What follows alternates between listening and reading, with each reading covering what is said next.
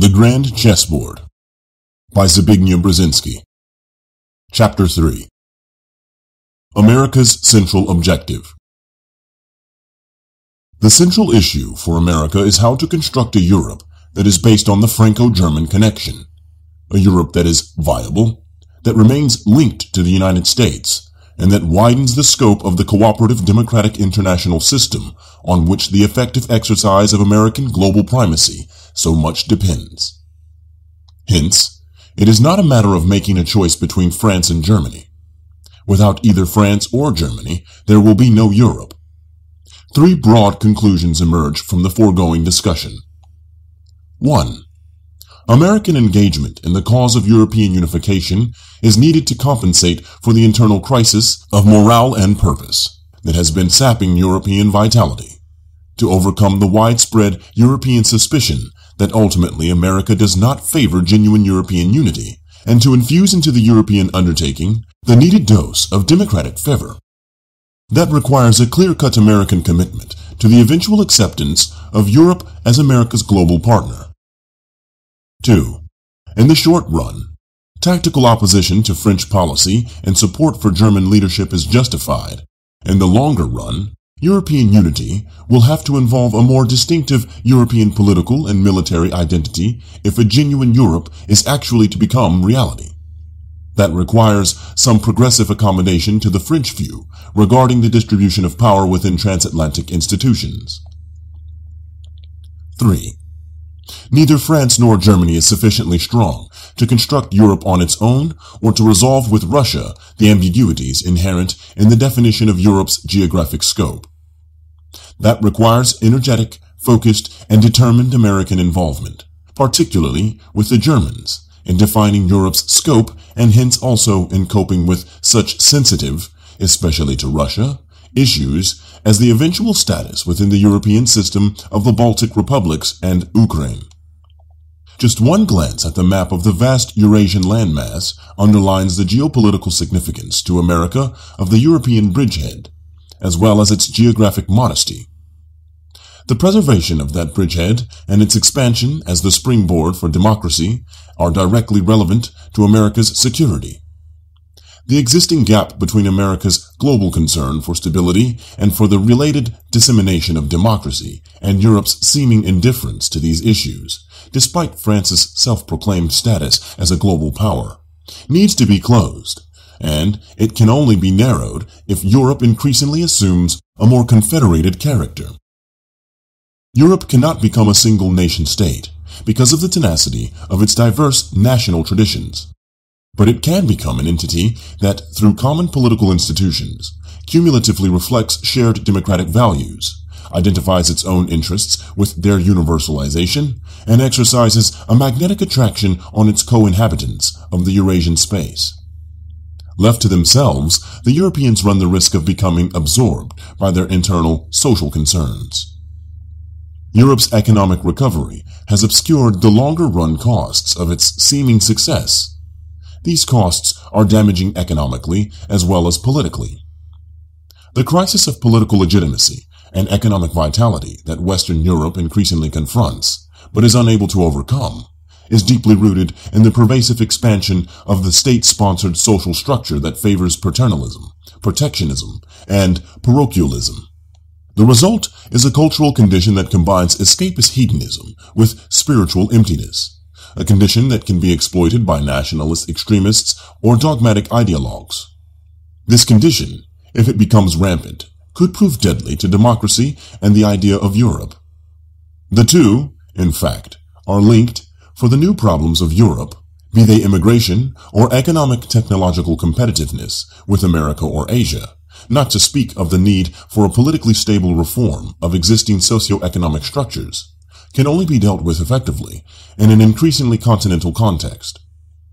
A Europe that is larger than the sum of its parts, that is, a Europe that sees a global role for itself in the promotion of democracy and in the wider proselytization of basic human values, is more likely to be a Europe that is firmly uncongenial to political extremism, narrow nationalism, or social hedonism.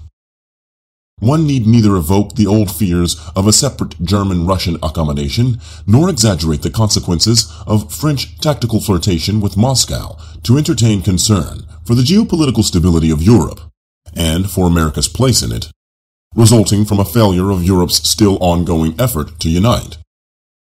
Any such failure would in fact probably entail some renewed and rather traditional European maneuvers.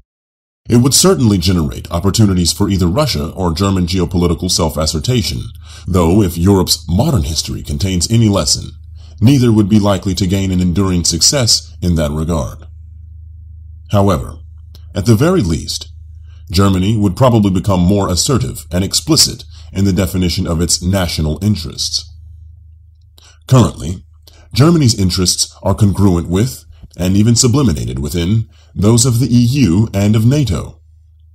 Even the spokesman for the leftist alliance, 90 Greens, have advocated the expansion of both NATO and the EU.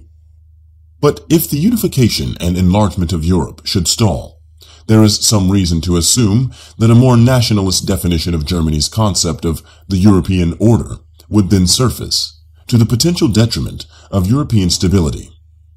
Wolfgang Schäuble, the leader of the Christian Democrats in the Bundestag, and a possible successor to Chancellor Kohl, expressed that mindset when he stated that Germany is no longer, quote, the Western bulwark against the East. We have become the center of Europe, unquote, pointedly adding that in, quote, the long periods during the Middle Ages, Germany was involved in creating order in Europe, unquote. In this vision, Mitteleuropa, instead of being a European region in which Germany economically preponderates, would become an area of overt German political primacy as well as the basis toward a more unilateral German policy vis-à-vis the East and the West. Europe would then cease to be the Eurasian bridgehead for American power and the potential springboard for the democratic global system's expansion into Eurasia. This is why unambiguous and tangible American support for Europe's unification must be sustained.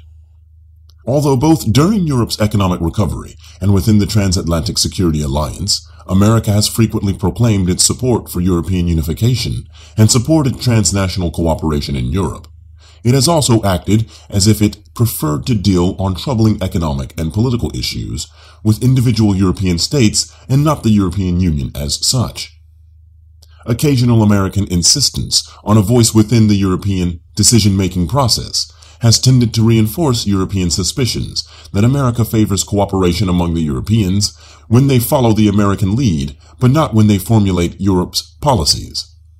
This is the wrong message to convey. American commitment to Europe's unity, reiterated forcefully in the joint American-European Madrid Declaration of December 1995, will continue to ring hollow until America is ready not only to declare unambiguously that it is prepared to accept the consequences of Europe becoming truly Europe, but to act accordingly. For Europe, the ultimate consequence would entail a true partnership with America rather than the status of a favored but still junior ally. And a true partnership does not mean sharing in decisions as well as responsibilities. American support for that cause would help to invigorate the transatlantic dialogue and would stimulate among the Europeans a more serious concentration on the role that a truly significant Europe might play in the world. It is conceivable that at some point, a truly united and powerful European Union could become a global political rival to the United States. It could certainly become a difficult economic technological competitor, while its geopolitical interests in the Middle East and elsewhere could significantly diverge from those of America. But, in fact, such a powerful and politically single-minded Europe is not likely in the foreseeable future. Unlike the conditions prevailing in America at the time of the formation of the United States, there are deep historical roots to the resilience of the European nation-states, and the passion for a transnational Europe has clearly waned. The real alternatives for the next decade or two are either an expanding and unifying Europe, pursuing, though hesitantly and spasmodically, the goal of continental unity, a stalemated Europe not moving much beyond its current state of integration and geographic scope, with Central Europe remaining a geopolitical no-man's land, or, as a likely sequel to the stalemate, a progressively fragmenting Europe, resuming its old power rivalries. In a stalemated Europe, it is almost inevitable that Germany's self-identification with Europe will wane, prompting a more nationalist definition of the German state interest. For America, the first option is clearly the best, but it is an option that requires energizing American support if it is to come to pass. At this stage of Europe's hesitant construction, America need not get directly involved in intricate debates regarding such issues as whether the EU should make its foreign policy decisions by majority vote, a position favored especially by the Germans, whether the European Parliament should assume decisive legislative powers and the European Commission in Brussels should become, in effect, the European Executive, whether the timetable for implementing the Agreement on European Economic and Monetary Union should be relaxed, or finally, whether Europe should be a broad confederation or a multi-layered entity with a federated inner core and a somewhat looser outer rim. These are matters for the Europeans to thrash out among themselves, and it is more than likely that progress on all these issues will be uneven, punctuated by pauses, and eventually pushed forward only by complex compromises. Nonetheless, it is reasonable to assume that the Economic and Monetary Union will come into being by the year 2000. Perhaps initially among 6 to 10 of the EU's current 15 members. This will accelerate Europe's economic integration beyond the monetary dimension, further encouraging its political integration. Thus, by fits and starts, and with an inner more integrated core, as well as a looser outer layer, a single Europe will increasingly become an important political player on the Eurasian chessboard. In any case, America should not convey the impression that it prefers a vaguer, even if broader, European association, but it should reiterate, through words and deeds, its willingness to deal eventually with the EU as America's global political and security partner, and not just as a regional common market made up of states allied with the United States through NATO. To make that commitment more credible, and thus go beyond the rhetoric of partnership, joint planning with the EU regarding new bilateral transatlantic decision-making mechanisms could be proposed and initiated. The same principle applies to NATO as such. Its preservation is vital to the transatlantic connection. On this issue, there is overwhelming American-European consensus. Without NATO, Europe not only would become vulnerable, but almost immediately would become politically fragmented as well. NATO ensures European security and provides a stable framework for the pursuit of European unity. That is what makes NATO historically so vital to Europe. However, as Europe gradually and hesitantly unifies, the internal structure and process of NATO will have to adjust. On this issue, the French have a point. One cannot someday have a truly united Europe and yet have an alliance that remains integrated on the basis of one superpower plus 15 dependent powers. Once Europe begins to assume a genuine political identity of its own, with the EU increasingly taking on some of the functions of a supranational government, NATO will have to be altered on the basis of a 1+1 US plus Europe formula. This will not happen overnight and all at once. Progress in that direction, to repeat, will be hesitant. But such progress will have to be reflected in the existing alliance arrangements, lest the absence of such adjustments itself should become an obstacle to further progress.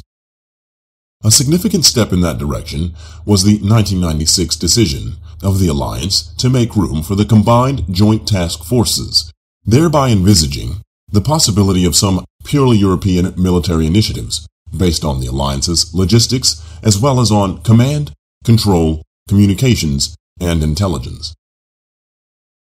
Greater U.S. willingness to accommodate French demands for an increased role for the Western European Union within NATO, especially in regard to command and decision-making, would also betoken more genuine American support for European unity, and should help to narrow somewhat the gap between America and France regarding Europe's eventual self-definition.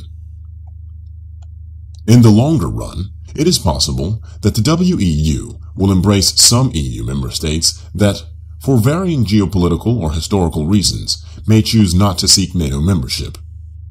That could involve Finland or Sweden, or perhaps even Austria, all of which have already acquired observer status within the Western European Union.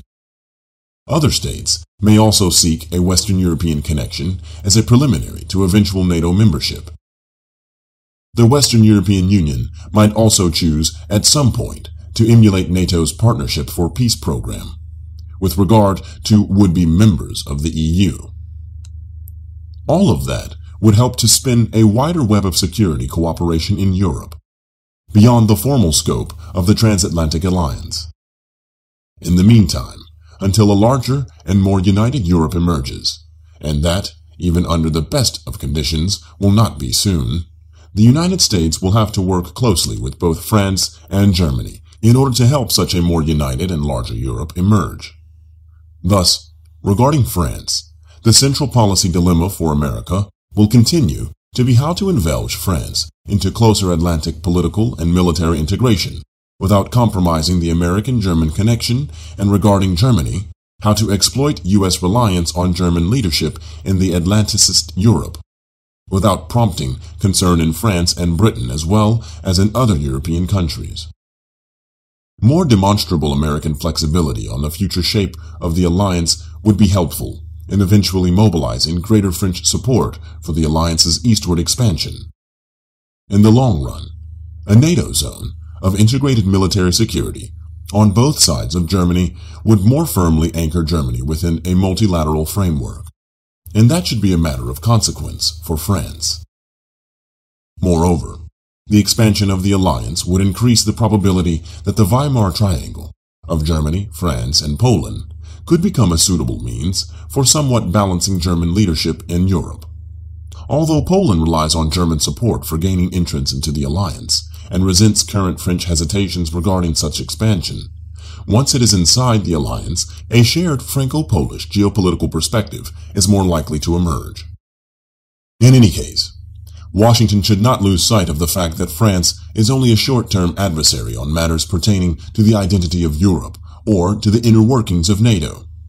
More important, it should bear in mind the fact that France is an essential partner in the important task of permanently locking a democratic Germany into Europe. That is the historic role of the Franco-German relationship, and the expansion of both the EU and NATO eastward should enhance the importance of that relationship as Europe's inner core. Finally, France is not strong enough either to obstruct America on the geostrategic fundamentals of America's European policy or to become by itself a leader of Europe as such. Hence, its peculiarities and even its tantrums can be tolerated. It is also germane to note that France does play a constructive role in North Africa and in the Francophone African countries. It is the essential partner for Morocco and Tunisia, while also exercising a stabilizing role in Algeria. There is a good domestic reason for such French involvement. Some 5 million Muslims now reside in France. France thus has a vital stake in the stability and orderly development of North Africa. But that interest is of wider benefit to Europe's security. Without the French sense of mission, Europe's southern flank would be much more unstable and threatening. All of southern Europe is becoming increasingly concerned with the social-political threat posed by instability along the Mediterranean's southern littoral. France's intense concern for what transpires across the Mediterranean is thus quite pertinent to NATO's security concerns, and that consideration should be taken into account when America occasionally has to cope with France's exaggerated claims of special leadership status. Germany is another matter. Germany's dominant role cannot be denied, but caution must be exercised regarding any public endorsements of the German leadership role in Europe. That leadership may be expedient to some European states, like those in Central Europe that appreciate the German initiative on behalf of Europe's eastward expansion, and it may be tolerable to the Western Europeans as long as it is subsumed under America's primacy. But in the long run, Europe's construction cannot be based on it. Too many memories still linger. Too many fears are likely to surface. A Europe constructed and led by Berlin is simply not feasible. That is why Germany needs France, why Europe needs the Franco-German connection, and why America cannot choose between Germany and France. The essential point regarding NATO expansion is that it is a process integrally connected with Europe's own expansion. If the European Union is to become a geographically larger community, with a more integrated Franco-German leading core and less integrated outer layers, and if such a Europe is to base its security on a continued alliance with America, then it follows that its geopolitically most exposed sector, Central Europe, cannot be demonstratively excluded from partaking in the sense of security that the rest of Europe enjoys through the transatlantic alliance. On this, America and Germany agree. For them, the impulse for the enlargement is political, historical, and constructive. It is not driven by animosity toward Russia, nor by fear of Russia, nor by the desire to isolate Russia. Hence, America must work particularly close with Germany in promoting the eastward expansion of Europe. American-German cooperation and joint leadership regarding this issue are essential.